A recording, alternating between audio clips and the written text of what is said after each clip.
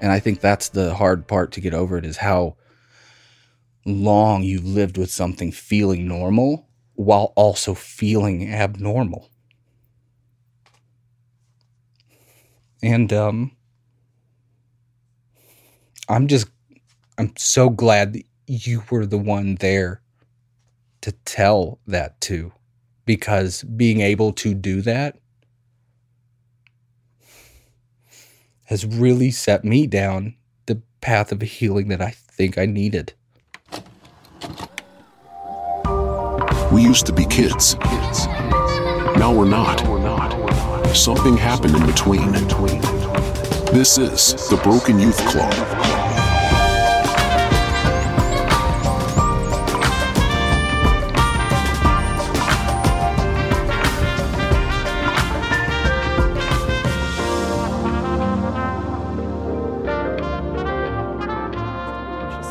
Warm immediately. Yeah. And so I think at that point you were just kind of like talking to me about your mom's boyfriend. And then you kind of just started slowly telling me about like when your parents got divorced, and you just kind of went into it, I think. Yeah.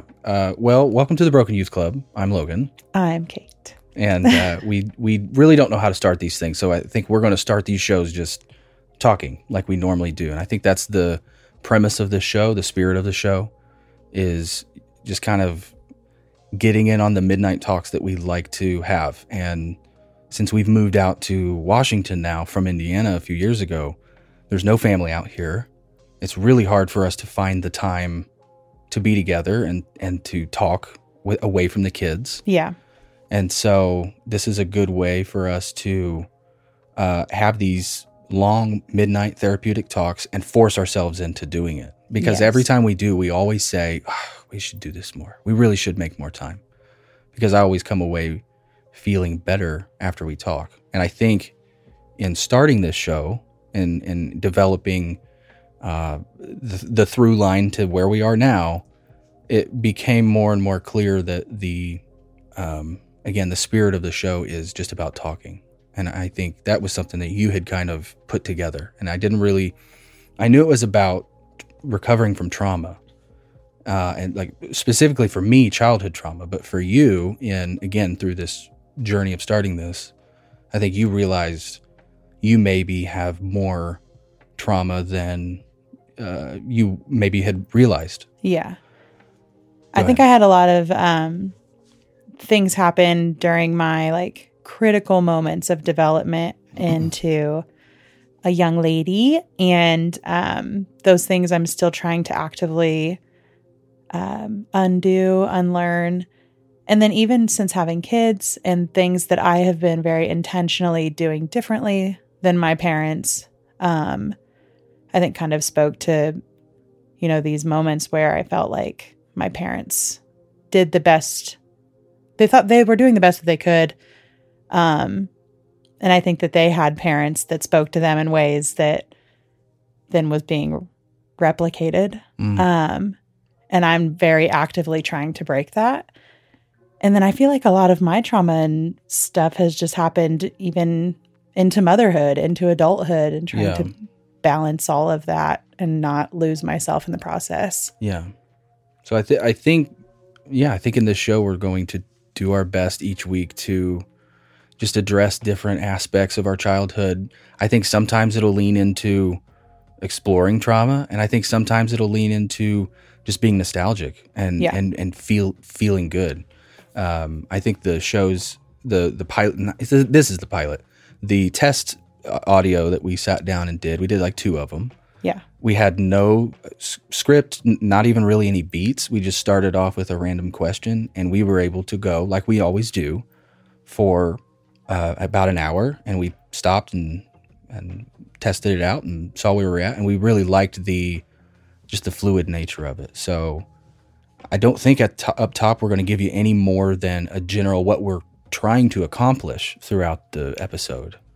And if we get there, that's awesome. If we don't, I think the bottom line is that we talked and that there was some connection. Right. Yeah. And I think that, your life was so different than mine up until we got into our relationship, and then trying to learn how you maneuver through things versus how I do. And then, I mean, even as adults, you know, we've both had counselors, we've both had therapists. And it felt like at a certain point, it was just, if we could sit down and talk together, then it felt like this really safe space. Nobody cares about my well-being more than you do, and vice versa. So it just felt like it was a way for us to get really close and really understand where we're coming from. And I think that it all kind of happened during these moments when we were in kind of rougher parts of our marriage and kind of trying to figure out, you know, our kids were getting older, and trying to figure out why we weren't on the same page with certain things. And so I think really digging back into what we were doing when we were kids and how our parents were, you know, treating us or mistreating us, really played into then what we were trying to do. And the things that maybe I was doing that made you uncomfortable, or things that you were doing that made me uncomfortable when it came to parenting our own kids. Well, I think we're, specifically you and me, are in such a unique position in the fact that we've been together for 17 years, going on 18, 17 and a half, right? Yeah. And I asked Kate out in high school when I was 15 years old. Yeah. I was a fresh 15-year-old. Fresh 15. I was only 15 for like literally a month. Yeah. A little over a month. And I think that's a story for another time. But it was a very John Hughes boombox over the head moment. Yeah. And every time I tell that story, people are like, it's almost like too much cheese on that burger. Yeah, it was corny in the moment also. Yeah. But you know, it's still a story landed. that I'm happy, and I'll tell it. But as soon as you said, there was, and it was different with you for sure. Like I had girlfriends, not many because I was a nerd. Surprise. But yeah, like you said, I wanted everything to do with you because for the first time I had found, you said I didn't really know what home was. And I know looking back, when I say that, it is, I felt like I had a couple places that I lived that felt as close to home as I could make it. Yeah. But the fact that I moved so much growing up, there was a period, again, like when we lived in Greene County, Indiana, I was there for, several years. I would say that was a good chunk. Sure. But, basically once I hit late elementary school, I moved so much. At one point when we were in college, I had moved like over 25 times in my life. I had tallied it up. And I'm not even a military brat. Like when we You're bouncing around the same 30 miles. Exactly. I'm not even going across the state. I'm going a county or two over or back, and then sometimes even back into the same house. Sometimes it was a trailer. I had so many different homes that I wasn't able to plant, I think, especially when it counted. That's why I say, like, I know when I was younger, I was able to make some memories like playing in the woods and, knowing the layout of one of my childhood homes. I do have some of that, but I just have never really had a single place that I could say as an adult, this is where I get to go back to. I have my grandparents' cabin. Right. I think that is the most place now, but even now, I mean, my grandparents are gone. All my aunts and uncles on that side are gone, and it kind of feels kind of ghostly to go there. But yeah, I remember being with you. It was pretty early on, because I remember saying that too. Yeah. But it truly felt like you guys, you would have your meals every fucking night.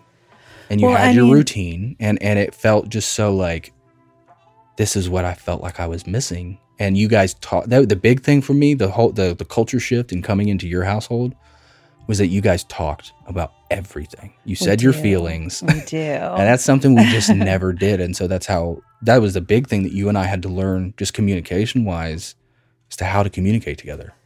Right. Well, and I mean, in contrast, I grew up in the same home my entire life. My parents moved there before I was born, lived there still there today. Lives there. And it looks pretty much the same. I mean, they did a renovation back when Was that high school or college? Yeah, so I think it was early high school. Yeah, but still a while back. But yeah, so we didn't move around, and we absolutely had a routine. You have the property on your arm as a tattoo. I do. That's cool. I wish I had. I mean, again, my grandparents' cabin. I could probably do something like that, but yeah, it was also, again, sorry to cut you off. It was going back to. It was more than just the home. Is what your family did with the home. It was. Your dad had his wood piles, you know, you had the fireplace and the chair next to it that, again, that chair was there before you were born. Right. And being able to just be a part of something that is so concrete in time is comforting. Right. And that's what I was able to get a piece of comfort of that, I think, in high school. Well, and I think that, I mean, more than anything, my family, there is a lot of stability. My parents not only lived in the same home always, but my parents have been married they've never divorced. Both sets of my grandparents stayed married, never divorced. That's so wild. So we came from this very stable, I call it stable, but there were obviously like shaky moments. But it was, you could always count on these people being together, right? Especially relative to fucking everybody else you encounter. Right, yeah. I didn't have a lot of friends that had parents that were still together. Mm-hmm. And so you and I were so different in so many ways when it comes to just like what we even expect from relationships. And I mean, I feel like for a while there, you were so afraid that I was just going to leave. Yeah. Because you experienced so much of that. Yeah. And for me, I couldn't understand that because I'm like, I'm still here, you know? So I think for us, it was just, there were so many big differences between our upbringing and the life that we were living when we met each other that caused a little bit of like, what is going on here? Yeah. Because I felt like you were so... you were so like just cool, like nails in me all the time. Like you just wanted to be. I wanted everything to do with every part of you. Yeah. And it was like it was truly like my first experience of like a drug. Like or truly that love is a drug thing. When I would go home and lay in my bed in that trailer. There was a mattress on the floor, a TV on a thing. Like there was nothing in that room. I didn't have posters on the wall.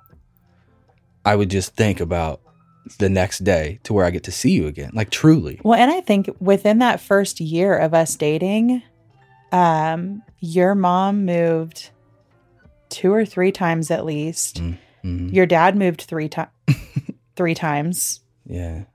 No, 4 times. 4.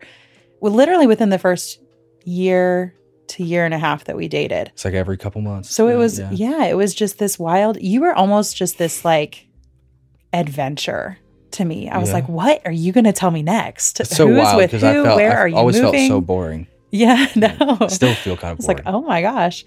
And then, I mean, my parents, I have one sister. She's my full sister. We have lived together forever.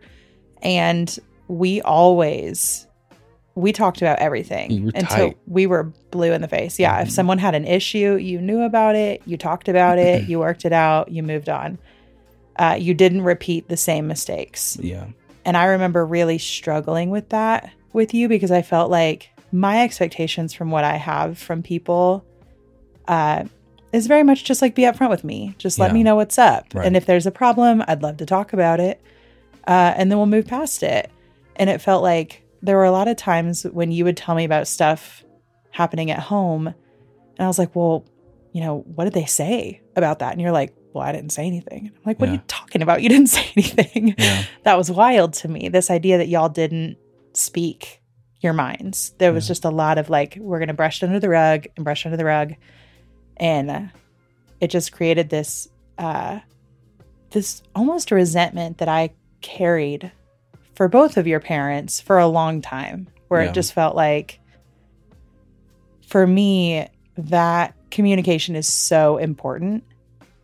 And it shows that you care, that you're willing to have those like hard conversations, or you're willing to apologize, or you're willing to do these things. And it felt like you didn't have very many examples of that. And so instead you just had to like swallow it a lot of the time. Yeah. And that was difficult. And then when we started like really getting to know each other and you started telling me about your stepdad that you had for the majority of your childhood and kind of what happened there, it just kind of built this wall for me when it came to making relationships with your family that we struggled with up until literally like 3 years ago. Yeah. So, yeah. So I don't know, like how much you want to talk about your relationship with your stepdad on this pilot episode. Yeah. I mean, I'm sure we'll go, there's so much to go into. Yeah. There truly is. Truly. But yeah, I mean, my mom divorced my dad when I was like a baby. I was like 1. And she married a dude who they went to high school with both. And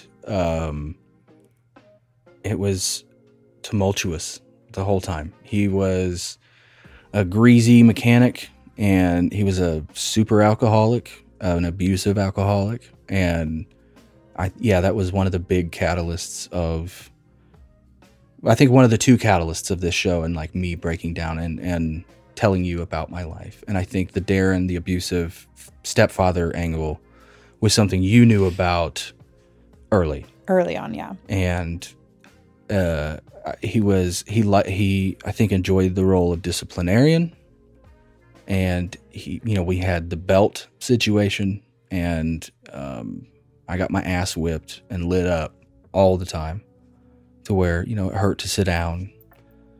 One of the big things for me was when I was in elementary school I think we did this in like the 2nd and 3rd grade. Yeah, 2nd and 3rd grade. Remember those like lenticular agendas that you would get? Isn't that what they were called? Yeah, where you can like run your fingers on them and they make that noise. And so I was so out of hand that they had to have this special deal with my school and my teacher. Well, why were you out of hand? I have ADHD. You have ADHD. I have diagnosed ADHD. Absolutely. And it was pretty... had ADHD. It's always been pretty, intense when I was younger as far as the hyperactive part. Yeah. Where my brain just doesn't shut off. My motor skills don't shut off. I'm a drummer for a reason. Yeah, you have always been just kind of like moving around. Yeah. I mean, my feet are always tapping, and it's like some people rock. I've had a couple friends who like, they will get in their recliner on purpose, or another friend who would do it when he would drive. Yeah. And I think that is it is a rhythmic thing that keeps my motor going. I don't know. I've always had it, even before I had a drum set.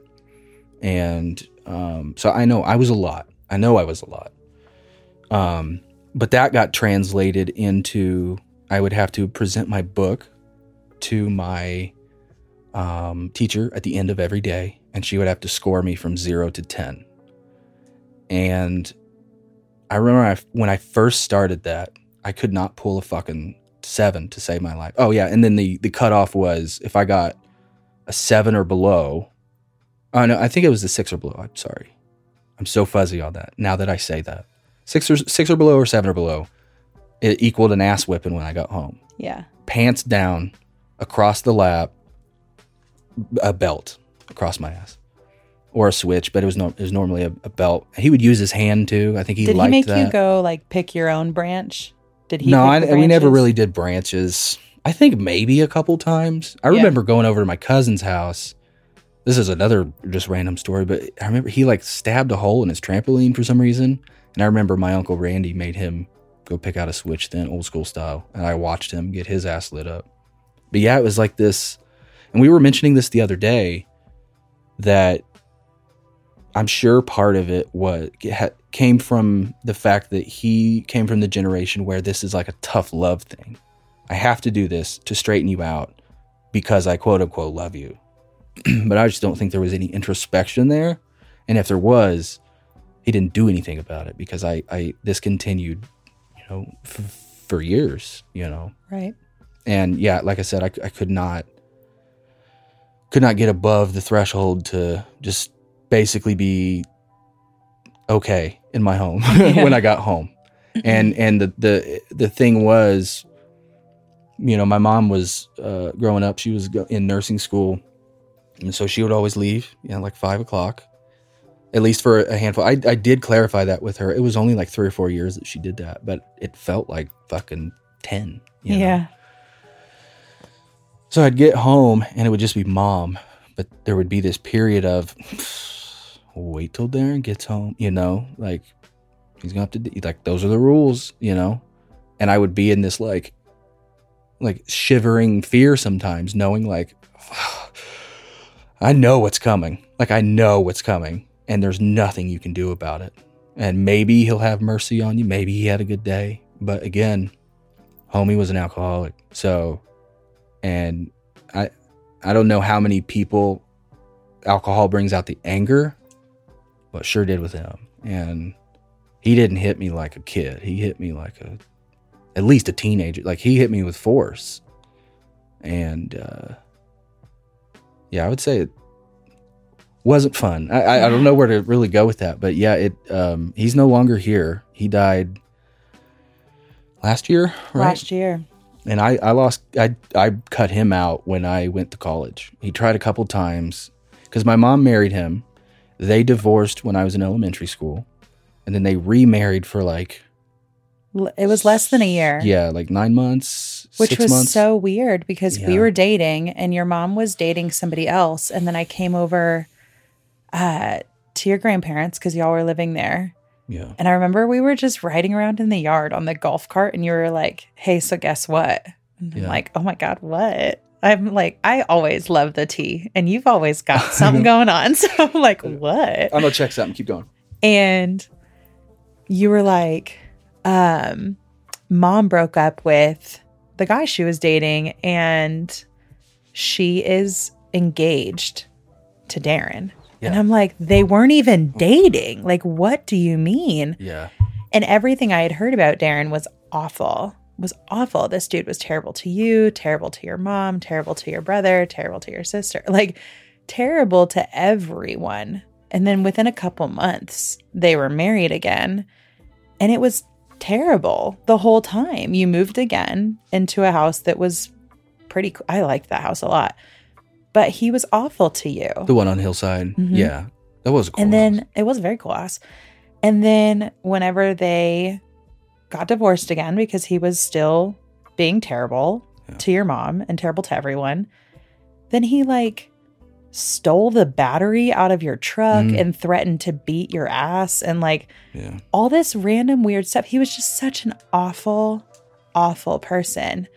And I think that, again, one of those things that really made it hard for me to want to have a relationship with your mom for a long time was even hearing you talk about her seeing those scores and be like, oh, wait till Darren gets home. And it's like, why? Why would you let somebody else, why would you let anyone first do that to your kid? Yeah. But also, why let your husband do that? That's not your dad.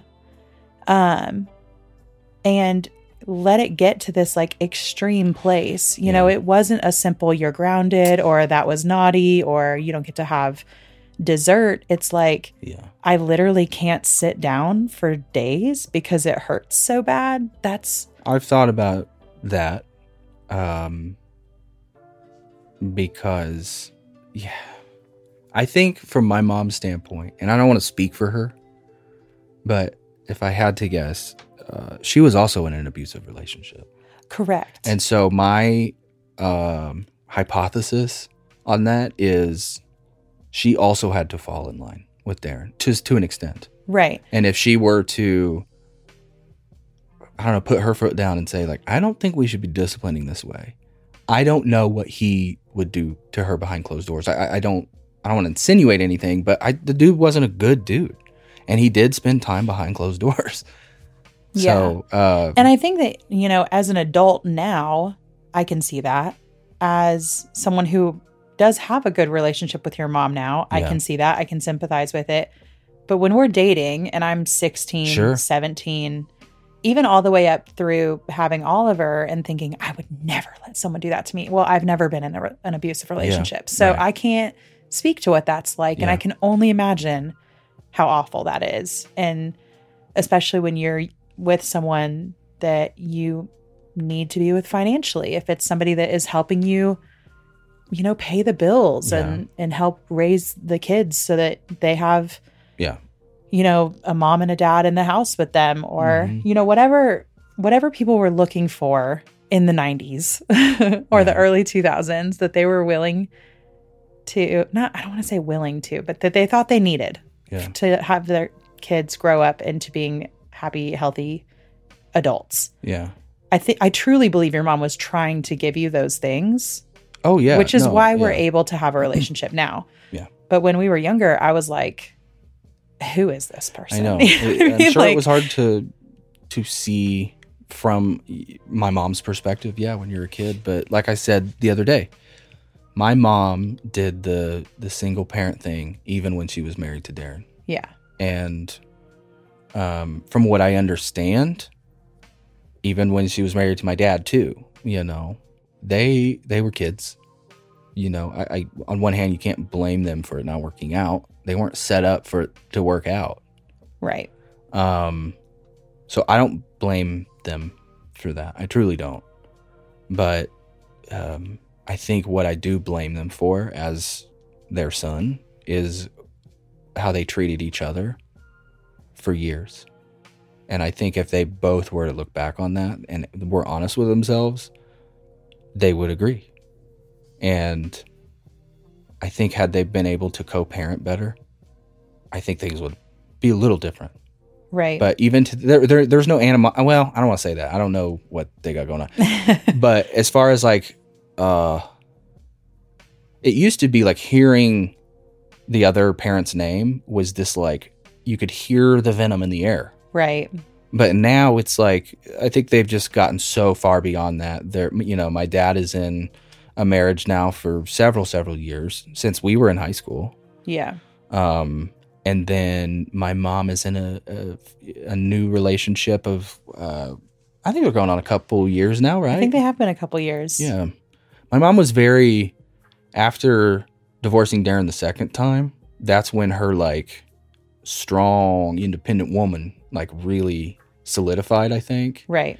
And no man was good enough. And I remember that where she had a handful of boyfriends, but they just literally, she would tell me they just didn't cut it. They weren't caliber enough because my mom has always gone to school or worked at the hospital. Like since I was a kid, like that's what she does. She was a medical professional and she dedicates her time to her field and her patients.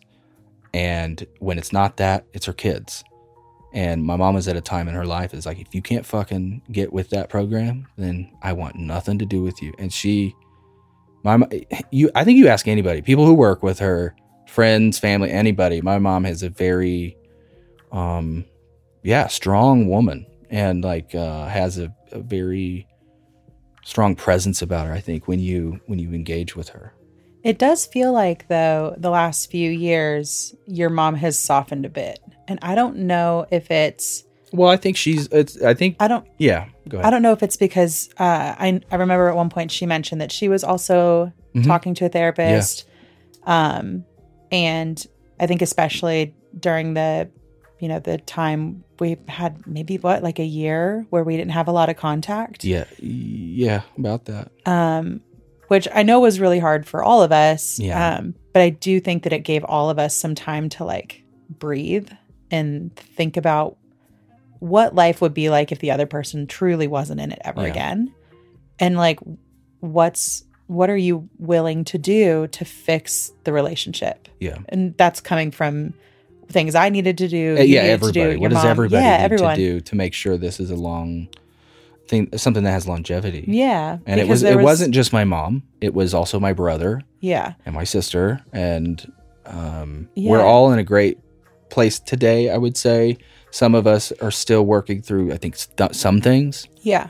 But overall, I'm happy to be where we are with everyone compared to where we were before. And again, on the show, that's something we're guaranteed to go into. Yeah. Well, because I really think a lot of the healing when it came to our relationship with your mom, my relationship with your mom specifically, it we have to talk. We have It's to have communication and boundaries. We have to have some hard conversations that neither one of us are going to like. And we're going to get off the phone and probably still not like it. Yeah. But if you have enough of those with someone that you, at the end of the day, really, truly do care about and do want a relationship with, you just have to like wade through the fucking mud for a minute, you know? It'll suck. But from our perspective, talking is king. We don't have to be a professional. And I guess I should say that we are not professionals. No. We are not giving any sort of like actual professional or medical advice. Right. And when we say anything, it is merely from the perspective of this is what we've been through, and this is what has worked for us. And this is what hasn't worked for us. Yeah. Because I think, when it comes to like, I used to drink heavy. Now I'm sober. I don't know. I'd have to pull up my app to see where I'm at. I actually enjoy not peeking in on it too often. Yeah. I think the big milestones, like the month milestones are great. I think I'm coming up on like 8 or 9, somewhere around there. And what was the point I was making with that? Well, I think you were just talking about, I don't know. Oh, like us going. This happens a lot, by the way. I think we should, and that's something I'm working on not beating myself up with, is that, again, going back to my ADHD, the metaphor I always use with you and everybody else, I call it my 13 radios thing. And that is, there's always 13 things that are making noise in a room that I can hear and I can pick up on and I could tune in. I think that's why music comes easy to me. That's why I enjoy editing Scared to Death for Bad Magic, because there's a lot of like, it's a cinematic horror score with like weird thing, and my ear picks up on those things. I have used that quote unquote curse for my career as talents. But it doesn't always shut off. And when I think about thoughts that come into my brain, I always pause, because I have to think about which one I want to grab out of the air. And I can't. And so when I lose a thought, it's long gone and I have no fucking clue where I was. So I usually will speak in the moment. So I hope you're okay with that. But sometimes I'll find my way back. Yeah. And we have our shorthand. I'll just say help and you know what I'm looking for. You're pretty good about that usually. But not today. I try. Sorry. That's okay. But I would say, so that was, I think, a good wrap up on the Darren stuff for now. I think there's a lot more, again, that we can go into later. Yeah. And I think that was the first part of my life, probably well, I don't say the first part, because I guess the thing I'm wanting to get into is the second thing, I think, that really led to this show. Yeah. And I think that when we're talking about you being in kind of the depths of your alcoholism, when we first got together, all the way back in high school, you very immediately from the jump were like, hey, I don't want to date if you are somebody that likes to drink or you likes to party. Like, if you like to party, hard line for me. Yeah, really. Like it's not for me. And I think, I wasn't someone that liked to do that a lot. I wasn't against it, but I wasn't someone that was doing that a lot. But it felt like, because of the things that you had told me about Darren and about him being an alcoholic, it like registered. It was like, okay, I understand that, so I just won't. I don't think that you had your first drink of actual alcohol until after you were legally able to do it. And on my own volition. Yeah. No, yeah. And that's a whole nother that's story. A whole other thing. Yeah. If you have an abusive alcoholic stepfather, you're going to have alcohol in your system before you should. Before you consent to it being in there. Exactly, yes. Yeah. Unfortunate. Yeah. We'll get into that. But, and then it kind of just feels like you decided to drink. You decided to try to get yourself drunk during a time when you and I were living apart, because I'm a year older than you. And so I graduated college a year earlier. Yep. And I moved for a job. And so I remember you telling me you had just kind of decided that you were going to try to get yourself drunk one night. see how much it took. It ended up It's taking very clinical. Like, it ended up taking a lot. way too much. And you have always had this like very high tolerance. Basically to everything too. Really, truly. And it feels like from there, it really did just kind of spiral immediately. Yeah. And I think that you thought you were really great at hiding it. And I always knew what was going on. Even during the moments when you were actively telling me you weren't, I'm like, I know I'm going to find something if I go looking for it. Yeah. And then it just kind of felt like, yeah, we had gone through years of this.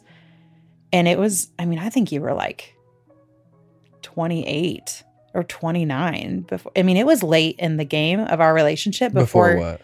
Before you finally broke down and told me more about your childhood than you had ever told me before. And which was so heartbreaking. I think it was more like 26 or 27. I'm 32. I know. It's been a little more than 3 years ago, right? It was right before we moved out here. Okay. It was like the November before we moved out here. Late 20s. Yeah. Yeah. But I just remember how heartbreaking it was for me to hear you say it because, in the decade that we had been together up to that point, I always was like, man, Logan truly has had the hardest childhood I could imagine outside of kids who are sexually assaulted. You had all of the other terrible boxes had been checked for you. So the night that you had gotten yourself really, really drunk and then told me about that part, that was like, oh fuck.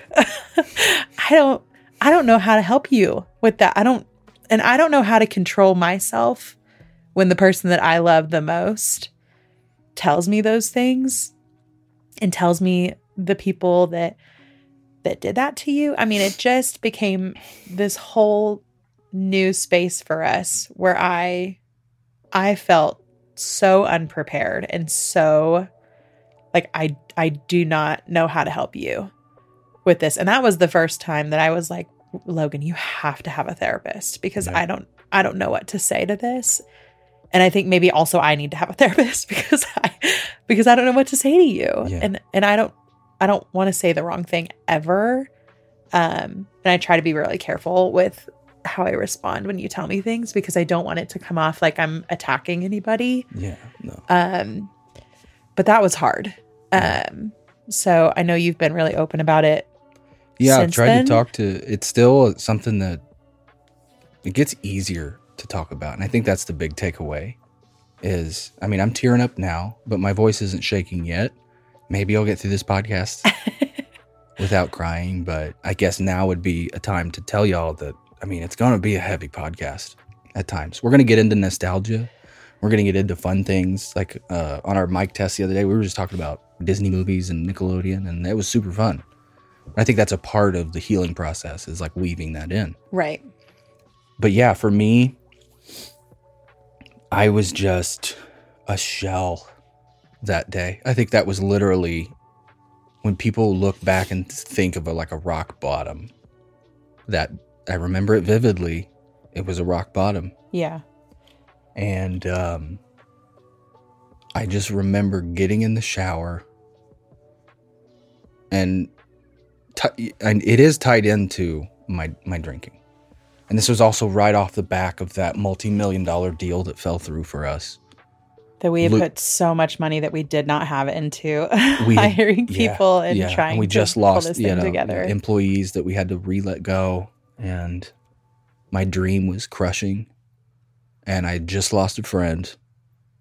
And the only thing that I really had truly was you, the kids, and the house that we were in. I was happy to be in the house we were in. Well, and our second baby was brand new around that time. Arlo, yeah. So it was just. But I remember it was on my brain. I was angry at my brother. All the conditions were right. Yeah. I think. And I just got out of the shower and I had this overwhelming sense that I needed to tell you something I haven't told literally anyone in my life. Not even my mom, I haven't even said it out loud to myself. It's like you don't really even acknowledge it. But it's something that's like, when you think about it, it's like, oh, yeah. And then you just like put it in the back of your head and then you go about your day. It's like, yeah, that happened. It's how you rationalize it. It's how you move on. And I remember, just being in that state where alcohol was the only thing that truly numbed the daily anxiety of living with all the things. But I think the thing that tipped it over the top was the fact that I was thinking about this shit and I was actively in therapy. So it's like you're opening wounds, you are raw.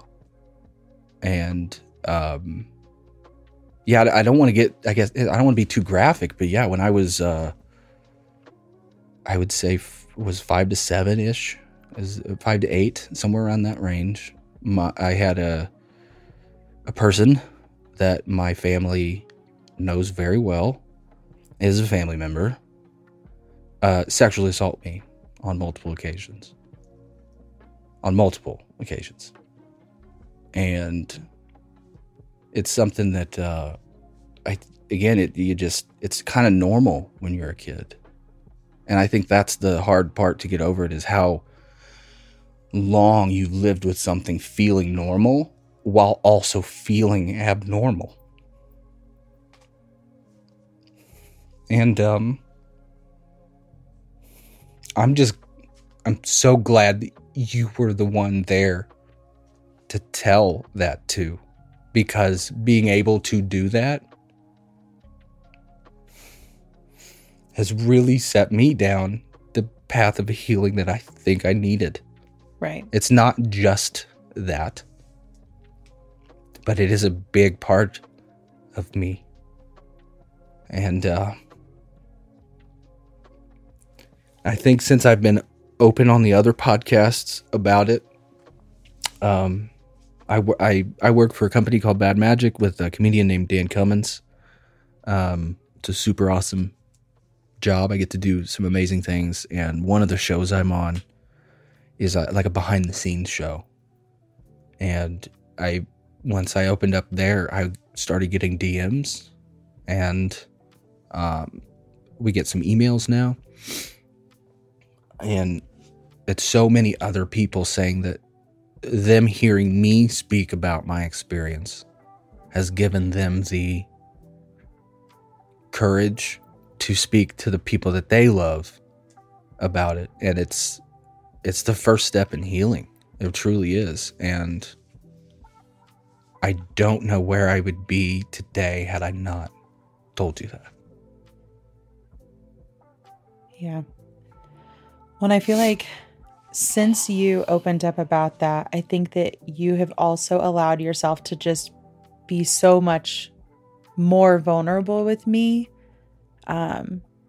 Because we're truly now in a space of there's no secrets. There's nothing that we don't tell each other, that we don't talk about.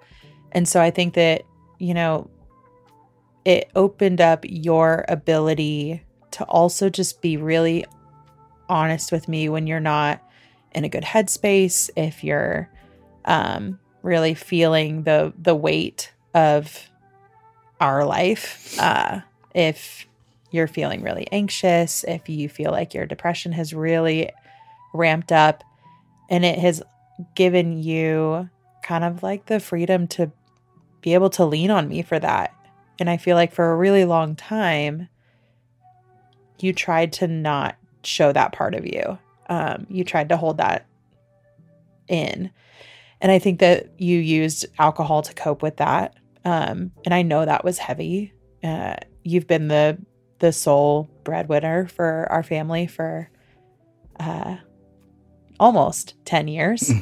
And I know that's a heavy weight. And we just keep having babies. And so that keeps getting heavier. We're done now, though. So thankfully. But it just felt like that night was hard. That was probably the worst night of my life. Just because of kind of the whole play by play of how all of that went, which I assume at some point we might get into. And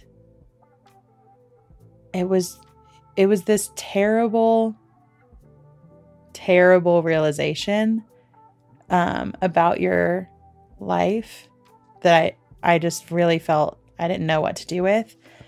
But I'm so thankful that you did tell me about it, because I feel like it just like allowed both of us to really open up about everything that bothers us at this point. My stuff doesn't feel,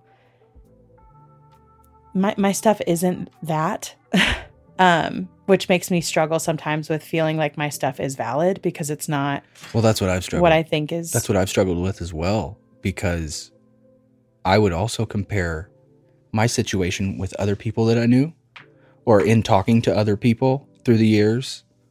You realize, if I had to categorize my shit versus this person's shit, I shouldn't be complaining. Yeah.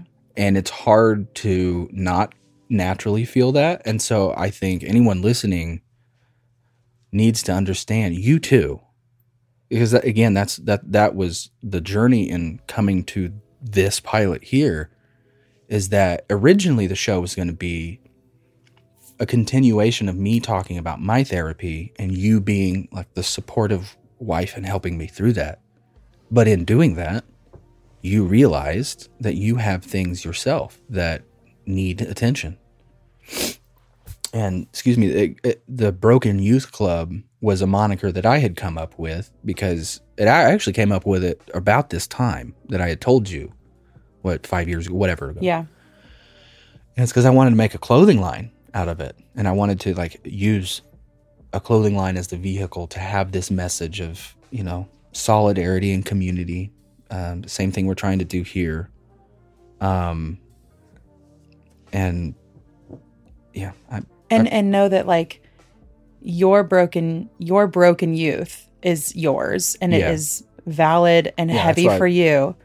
And my broken youth is also valid, and it was heavy for me, and it's something that I still. You don't need to have really suffered sexual assault. You don't need to have been, beaten by a parent. We all have different things that can at least damage a kid's development. Right. And then we still, for whatever reason, because it feels very rude, we still grow up and have responsibilities, and we're like, but wait, we haven't even figured out what went wrong, why we feel the way we feel sometimes, what's going on.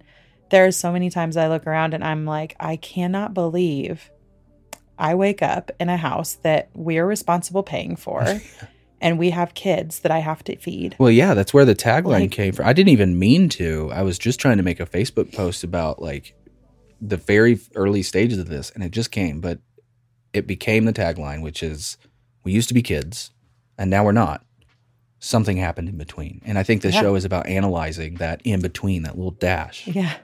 And because I'm a firm believer that you're not a kid and then you grow up into an adult. I think you're a kid, I think you're a kid, and like a video game, you just add on things that make you a much more advanced thing, but your core character is still the same character. I'm still a kid. And that kid is inside me. And so when I address the trauma of telling you about my sexual, and I say sexual assault, but I don't know what connotations that carries with other people. But for me, it was rape. It was not just some touching. You know what I mean? It was a SVU episode, it was, for me. Yeah. And for anybody out there, if it is just if it isn't penetration or whatever, there is still a boundary of your humanness that was crossed. Right. And I think the only other I was trying to think about this the other day. The only other thing in life I think that has come even close to that was when our house got robbed there on Kinzer in Bloomington. Yeah. And at first it sounded, that's a little silly, but I think that even just that, again, if you were robbed in a traumatic way, your house was broken into and all your stuff was lit on fire, whatever, there is a sense of that is your safety and security. It's your personal space. It's your comfort. And someone is violating that. And then and I remember you crying in that moment of realizing it because you didn't know how to feel. Yeah. And I remember it hitting my brain of like, that is exactly what feeling violated feels like, is not knowing how to feel after being violated. And I remember, I don't know, as a woman, you have a different experience on this earth than I do. And I don't know how much, I don't want to like lob up a ball for you to have to swing at. So I'll let you speak on whatever you want to speak on. But again, you have a different experience about being objectified or, predatory behavior, etc. And I mean, I have never been raped, but I absolutely have been touched when I didn't want to. I have been rubbed down in ways that I'm actively trying to get you to stop doing that. And that person would not stop doing that. I had to physically get up and leave. Yeah. So, I mean, I have had those, and it's funny when that was happening to me, which was basically as an adult, but I'm like at this adult sleepover and everybody else is like sleeping and this dude will not stop touching me. And I'm like pushing his hands away and he won't stop. And I'm literally like, stop it. And he won't stop. I remember laying there and thinking like, oh my gosh, this is happening. I can't, like, what do I do? There was this like fear of just like, am I supposed to, what do I do? I don't want to say anything too loud. Like I was still worried about embarrassing this dude in front of the other people that were with us because they were my friends. They absolutely would have been like, what are you doing? But in that moment, I still just had this, I didn't want to say anything. So I just was like trying to get him to stop. And I remember later feeling like I'm a loud supporter for women. Like, please do what you need to do to feel safe and secure. And I'm like always there if you need somebody. And I felt like in those moments, I was like letting them down, like, because I'm not telling this dude to stop. I'm not loudly telling him to stop. It's like I'm more worried about embarrassing him than getting him to stop what he's doing. And it felt like so cowardly later. So I don't know. I mean, I just think talking about this stuff, I'm able to talk about it out loud and be like, well, that's ridiculous, Kate. Like, no, he is like a sleazy dude. And you like, when I found you out, do what you do in the moment, because you don't know what will happen next. And unfortunately, women and men and non-binary people, and I mean, we all can be put in these positions where it is scary to stand up. You don't know what this other person is capable of. So whatever you do in that moment is, and I should say, the right thing for you. Specifically when it comes to dealing with your stuff, if it involves another person, a perpetrator, there you go. Just pushing the mic away for a good old sniff. I am very drippy right now. learning the ropes. I should say if someone else is involved in your story and you telling your story risks outing them or risks making your life worse. What are you trying to try to get your water down? I feel like I still heard it a lot. I think it's because your earphones are more sensitive than you think. Listen, and it's a good thing, so you're not catching all your noises. Okay, yeah. Well, hey, listen, if you can hear it, just ignore it for a moment, okay? Yeah. No, I think because for me, in my story, I still have not. I've only outed this person to my family and the ones I care about. So like my mom, my dad, my brother, you, my grandma knew before she passed. Your sister knows. My sister knows. I don't think anyone else knows. Maybe a cousin or two. And what is so fucked about that individual actually is when you told me who it was, I sent them a message, and I did it, one, because I was pissed. Pissed. But I also did it because we saw this person regularly due to a situation. Somewhat regularly. Oh, yes. Due to a situation we were in. You're right. In that moment, we saw them regularly. That is right.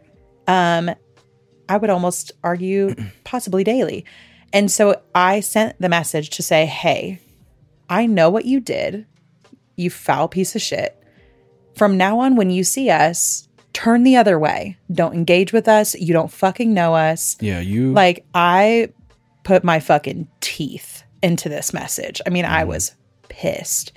And I was so mad that their response was very much like, Logan knew what we were doing.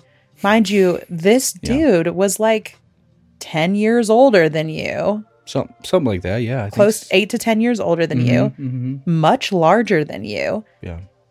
And like, nope, a 5, a 6, a 7, an 8-year-old, they don't know what they're doing. No.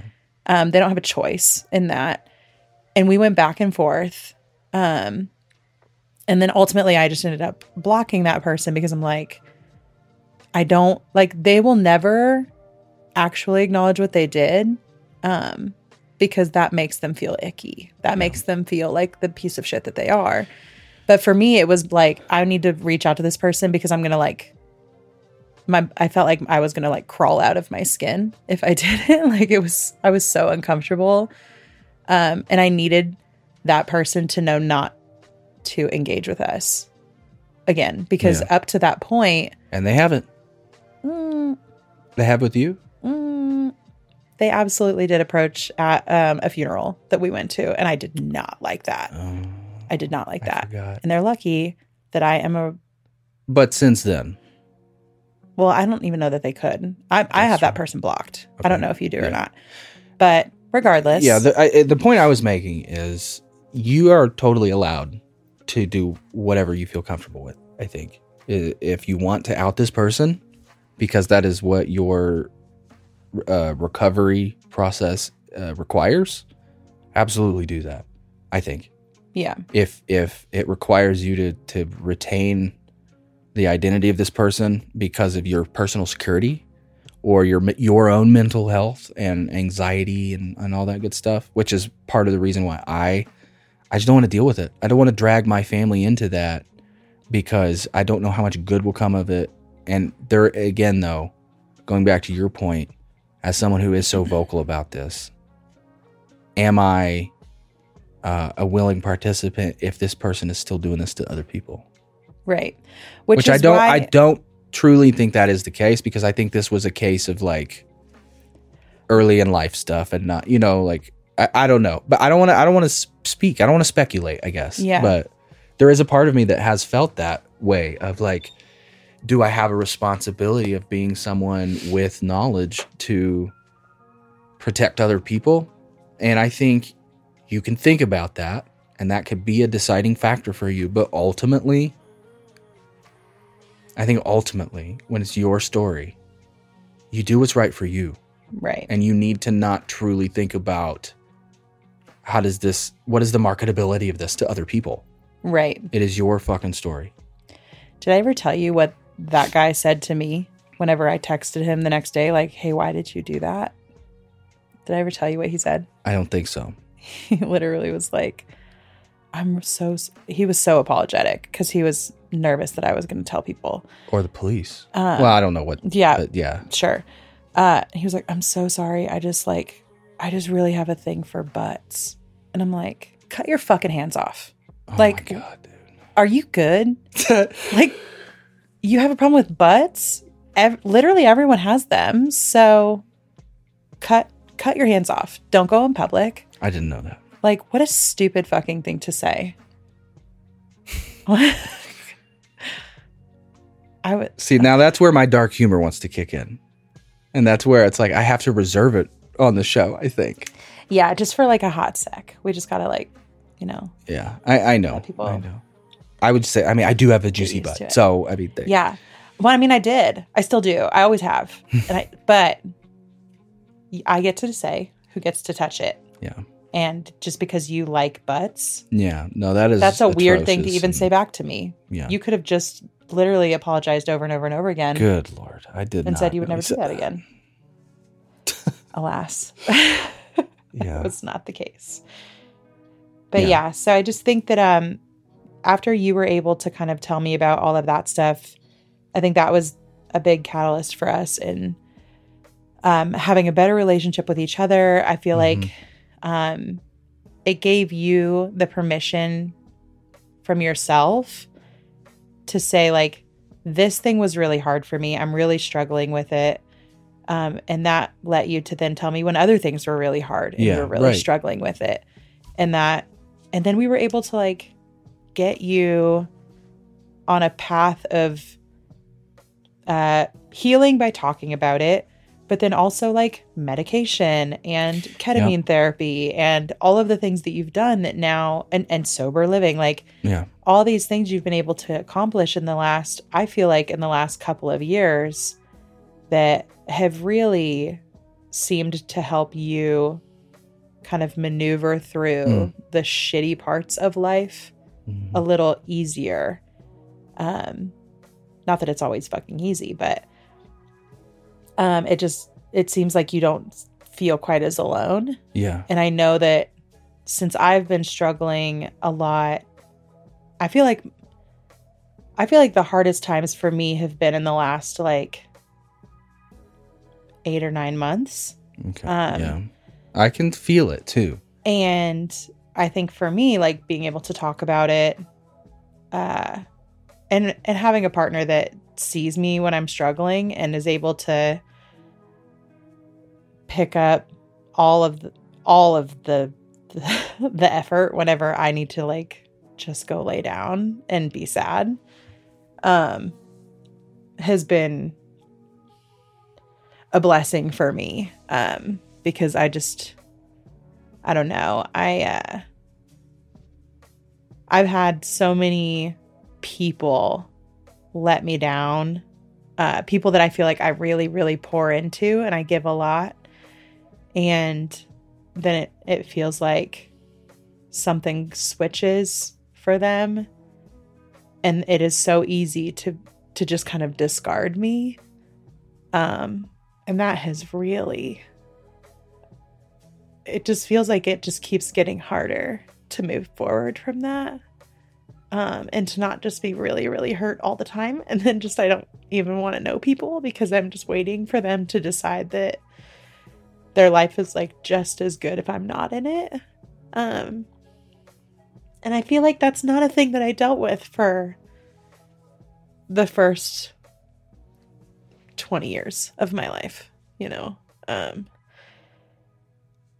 So I don't know. I've been really, really struggling with that. And I think I'm hopeful that having this time to sit down and just talk to you and have this platform where other people could reach out and maybe they have similar struggles that I have and we can just kind of lean on each other too. I'm hoping that will make it a little easier because I've just really, I feel like you're looking for connection outside of me. And like safe connection because I feel like everyone that I keep choosing in my life, thinking they're safe, they end up not. They end up just being people that take and take and take. And as soon as I'm like, hey, I think that maybe you're taking a lot from me and you're...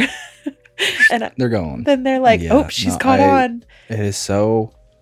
I feel the same thing a lot when it came to friends, to where at this point, you know me, like it is... It's okay. It is so hard for me to feel like I can make friends too that are meeting me where I'm at. And you know, I have 3 kids. I've always been ambitiously driven to do things. And so when we do have friends come along, it's fun, but it's like we can't retain them, and it's not because we're mean or anything like that. It's because we want to be our fun, fast moving life. And we have kids. And I think a lot of our friends, it's just like you go through this phase where, and I think that's what we're in right now, especially again, moving out here where we don't know anyone. Yeah. I mean, we do now, we know a few people, but I've always kind of been a hermit. Well, and I feel like there's a difference between meeting people and like hanging out a little bit Sure. and then just kind of deciding like maybe this isn't working or maybe we just have too many differences and it fizzling out. And I just feel like I have, unfortunately, the last like 3 or 4 friends that I have really poured into for, months and months or, a year or 2 years or whatever. And it's like, man, you know me so like intimately, like how I feel about things, how I treat people, how empathetic I am, that I'm like really going to ride for you if you need somebody in your corner. And I think that's where the hurt comes. If I hang out with somebody and it just doesn't work, that's fine. Like I probably don't like you either. And that's fine. But when it's someone that I just feel like, and this last one just really, there's a sense of betrayal because you feel like, I know everybody says you shouldn't expect things out of a friendship. And to an extent, I do agree, but you also like, I do think you should expect friendship out of a friendship. You should expect some sort of reciprocity. I think if you say, well, you shouldn't expect, then I don't know what kind of friendship you have. Yeah. But the deep friendships I've always had, it was a mutual respect and reciprocity. Yeah. And if we Until have it a wasn't, disagreement, because everybody does, that's like a normal human thing. You're not going to find someone that you agree about every single instance with. But if you have a disagreement with someone, my gauge for whether or not you care is if you're willing to talk about it. Yeah, right. Yeah. Like, because we can shoot the shit about whatever gossip or, again, I love anytime someone's got something to tell me. Like, you do love tea. I love it. I do, because my life is otherwise quite boring. I stay home. I don't have work gossip. I hang out with 3 kids all day. So when someone has something to tell me, I'm like, oh my God, let's hear it. Yeah. And I just feel like if we have a disagreement about something, then we could just talk about it and move forward. I am almost like forgiving to a fault. So even if you really hurt my feelings about something, I want to tell you that you've hurt them. I really just want you to acknowledge that you did it. Yeah. And that you're sorry and you didn't mean to hurt my feelings that way. And then we can move on. Yeah. But when I say to you, hey, this thing really hurt me, or this, I don't understand why you did this thing or why you're acting this way. When I'm met with, cool, we'll just part ways. Yeah. And it's like, it feels as, your value. I'm like, just oh wasn't. my gosh. You start to reassess, what did you value me before? Yeah. Like, did you only want me to buy you coffee and like hype you up? Yeah. Because I was also happy to do that. Yeah. But then when you hurt my feelings, and I'm telling you hurt my feelings, and then instead you're like, I think that we'd both be better off going our separate ways. I'm like, I'm not better. I'm not better off. Yeah. My feelings are really hurt. So I don't know, man. I just feel like I have really, this last friendship that just ended without any sort of closure or conversation or whatever. It has rocked me as a 33-year-old harder than anything has rocked me. Yeah. Well, I think that's what I was trying to say is I don't think it was this person. This person was way younger than you. I think you were at way different stages in life. It was fun, for sure. But I don't think I think what you struggle with, again, from my perspective, is the abandonment thing. And that's what I felt a lot, again, with my brother, all the divorces that I've gone through. So I can relate on that level. And that's what I see when you feel so hurt by the fact that someone can just discard you so quickly. I think it's because you feel abandoned and not loved on that level by humanity, by other humans. Yeah. You do by me, but we've had this talk. Like, I can give you everything I can give you in the world, but I can't be a non-husband friend. Right. You know what I mean? Well, and that's where we've talked before, where it's like, if I can meet up with if I can meet up with a friend to go do something, Mm-hmm. even though I'd rather hang out with you and get a babysitter, when I hang out with you, I am always your wife. I'm always the mom of your kids. We are always in our, like, these are the stresses that we have currently. We're in our element of, like, even when it's a good element. Yeah. But if it's still, it's like, I'm going to be with you and I'm going to be thinking, is he stressed about work? Is he stressed about finances? Is he feeling good mentally? Is he okay with what our kids are doing? Like, where are you at? You're not girl talking. Right. But then I have, like, my one very dear friend that I've had since the 4th grade. And when I can have a moment with her, I am the kid that I feel like I have lost since becoming a mom. Yeah. Where, like, a lot of times now in my life, I'm so wrapped up in being there for our kids or being there for you that, like, I don't even remember at the end of the day what I like as an individual person. Yeah. I am always thinking about you or them or whatever. And anything that I try to think about on my own feels really selfish in this way of, like, I shouldn't be doing that. Because you stepped into such a role as a caregiver. Yeah. And so when I can have those moments with friends, those are the times when I just, like, really get to be me. Mm-hmm. And so then it feels like this other layer of sadness and grief when these friendships dissolve, because it's like, they're taking that for the last year and a half that we were really good friends, I got to experience me for that year and a half. Also, I got to do those things with you as me. Yeah. You did so many cool things last year. You lost so much weight by training hard. You did the Spartan races, which you thought you would never do. Yeah. You accomplished so much. I did 2 half marathons.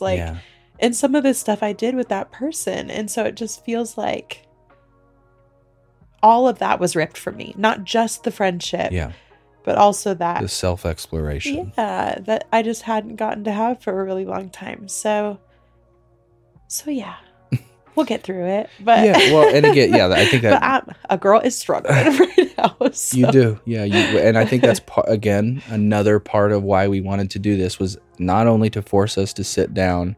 Yeah, I'd be curious what runtime we're at. We have a clock coming next week to put on the wall. Oh, shit. We're at about an hour 15. Okay. Yes. Okay. We'll wrap it up here. But yeah, I think I wanted to be able to sit down and talk with you on a regular basis. And so this would force us to do that. Because again, these are the times I feel the best. I cry, we laugh, we connect. This is the time we get to look into each other's eyes.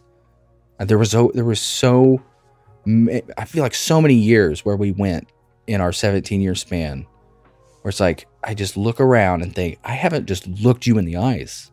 Yeah. Because we just go through our lives and work and then deal with the kids and then we're cooking and we're looking at the TV and we never just sit and talk and look at each other. And I think that's important just alone. If literally no one else out there listens to this and we bought these mics, I set up this lighting and we just do this for each other, I'm happy doing that. Yeah. And because at the end of the day, not only do we have whatever these recordings turn into so that we could look back on them when we're older and reminisce, I think that'd be fun. And then 2, this is what a great catalog of content to give your kids, to let them know this is what your dad went through. This is what your mom went through. And this is a moment in time where you can remember this is how your mom and dad talked to each other. They've always loved each other. I don't know. There's a relic part of this that I'm excited to do. So, but I hope, that said, I hope a lot of you listen. And I hope a lot of you write into the show trying to remember. We have 3 emails now. So if you do, if you have it at the end of the episode. We have a little thing. I don't know if Would I'm you going like to say it again? Yeah, just on the pilot, just to let everybody know. So it's not so concise here. If you do have a story, whether it be trauma, or it could be trauma or triumph, if it's a good thing or a bad thing, just something you want to get off your chest. Thing, if it's an adult thing, doesn't matter. If it's something that you feel like you just want to talk about, you can be anonymous. We are going to try our best to get back to every email as quickly as we can and be thoughtful with it. Yeah. And the emails that we do share on the show, whether you ask to be anonymous or not, we always will just keep them anonymous. I think that's just the easiest thing to do. I don't want anybody to feel okay about us reading their story and then us do it. And then they're like, oh my God, wait, no, I don't want you to do that. No, that's fair. That's good. I think we'll always just keep everything anonymous that we read out on the show. But we thought that could be a good way for people to feel heard and to get that connection also is for us to read some of these that get sent in and then just kind of talk about them and then, leave it open for people to then comment in. I think we're going to put together a Facebook group for listeners. We definitely want a space. Right now we think it's Facebook. Yeah. Maybe it's something else. I don't know. Happy to hear what you guys think would be better. If it's not that, it would be private. It's not going to be open. It'll be a thing where we'll figure that out. But we do want a safe space, so to speak, for people to come and know when you come into this room, it's not about fucking memes. It's not about being savage. It's not about mic dropping on the internet. This is a place where... It's not a political space. Absolutely not even a religious space. I know there's going to be religious trauma, which is, I think, something we have to be careful one way or the other with. Yeah. But it's still valid trauma. But we will do our best to keep this show as a place of comfort and openness for us all to just talk. Again, just talk. I think I went this whole show without my necklaces that were tucked into my shirt. Damn it. I didn't even show the drip this whole damn show. So yeah, and if you do want to write in email, it's mylife@brokennouthclub.com. And again, Kate and I are the ones reading those, and we will respond with as a thoughtful response as we can. And hopefully that is something that is cathartic for you and helpful. And if you don't want to do email, we do also have our hotline that we set up, which is pretty cool. And that is 509-850-0674. And if you want to call in, I think you have 3 minutes that you can leave a voice message. It does ring a little long. I think it rings for like 30 or 40 seconds. It rings too long. I don't know why. And you can't change it. I looked into it. So hang in there. It's set up through Google Voice. It's what we got. It works. So yeah, you have up to 3 minutes if you want to leave a voice message. I think in the coming episodes, we're going to try to maybe find some time to put some of those in. I don't think there's a guarantee that we'll put all in, of course. Right. But it is a good way for us to, maybe we can gang some of these up, and this is something we can listen to in the car. It helps make it easier for us to digest this. And then you can also text us on that number as well. It'll kind of come through as the same. So, cool. Yes, well, I guess this is a good spot to end it. I think we went a little long. We want to try to keep these to, I think, an hour. Yeah. To an hour 15 is like the sweet spot. Just felt like we had a lot to kind of get through today. Yeah, and I don't think... a brief overview of kind of where we're at and what made us want to put this podcast together in the first place. And then, pretty much everything we talked about today, we'll have a deeper dive into it. Oh, yeah. Yeah, we'll get into another episode, but this one we just kind of wanted, I don't even assume that people that we went to high school with remember who I am. So I just felt like people needed to get a little intro to who we are. Yeah, yeah. And we'll even go more in depth on just the personal history. Oh shit, I was going to say something else. Damn it. I had a perfect little wrap up, but I don't know what it is now. It's gone now. All right. Thanks, ADHD brain. Exactly. It happened twice in this episode. It's going to happen some more. I know what I was going to say. So I think, so this is, I think, a great pilot, and then we will release episode 1. And I think the way we're going to do that is, originally we were thinking theming the episodes as like, divorce, high school, sexual abuse, that kind of thing. And I think instead of theming the episode, because in our conversations, they do kind of bounce, and we don't have, to keep it raw, we won't have bullet points or beats. We might have a couple, but I literally opened this up and it's blank. I didn't write a single thing down. I didn't even pick mine up. It's on the floor. So this was as natural as it could be. So I think the best thing we could do is maybe we will pick like a jumping off point, and like, so we'll talk about this thing in the very beginning, but wherever it takes us, it takes us. And I think that's part of the process. It's an adventure, y'all. Yeah. So, well, again, thanks for listening to the pilot. Yes. We will be on all the platforms soon, Spotify, iTunes, etc. The best thing you can do for us is to go leave a 5-star review if you like the show. Follow us on socials. Tell your friends. We really want this to feel like a safe space. We want it to be community driven. So we really prefer that all the people are coming from word of mouth. If you like what you've listened to, please tell your friends. If you know a friend who maybe could benefit from being in a group that, I don't know, man. I think that's the cool thing about podcasts is when you listen to shows where other people are talking, especially one like this, if someone were listening and they had a very similar story to me or someone who writes in with a story, even though the words aren't coming out of their mouth, maybe they're sitting in their cubicle or in their semi-truck or wherever they're listening, they are still being heard. And the thoughts that they have, the anger they want to express, and whatever other people's stories that they can relate to, I think there's a sense of being heard. And I want to extend that from this show into the groups, into our emails. And we would just want to make this just a fun, safe place for people to feel comfortable. It is we want to no longer feel that broken part of ourselves. So we are the Broken Youth Club. And it's a clubhouse. Every time when I thought about this show, when I visualize it, I visualize the Little Rascals clubhouse. Yeah. Where they store the blur or whatever. Mm-hmm.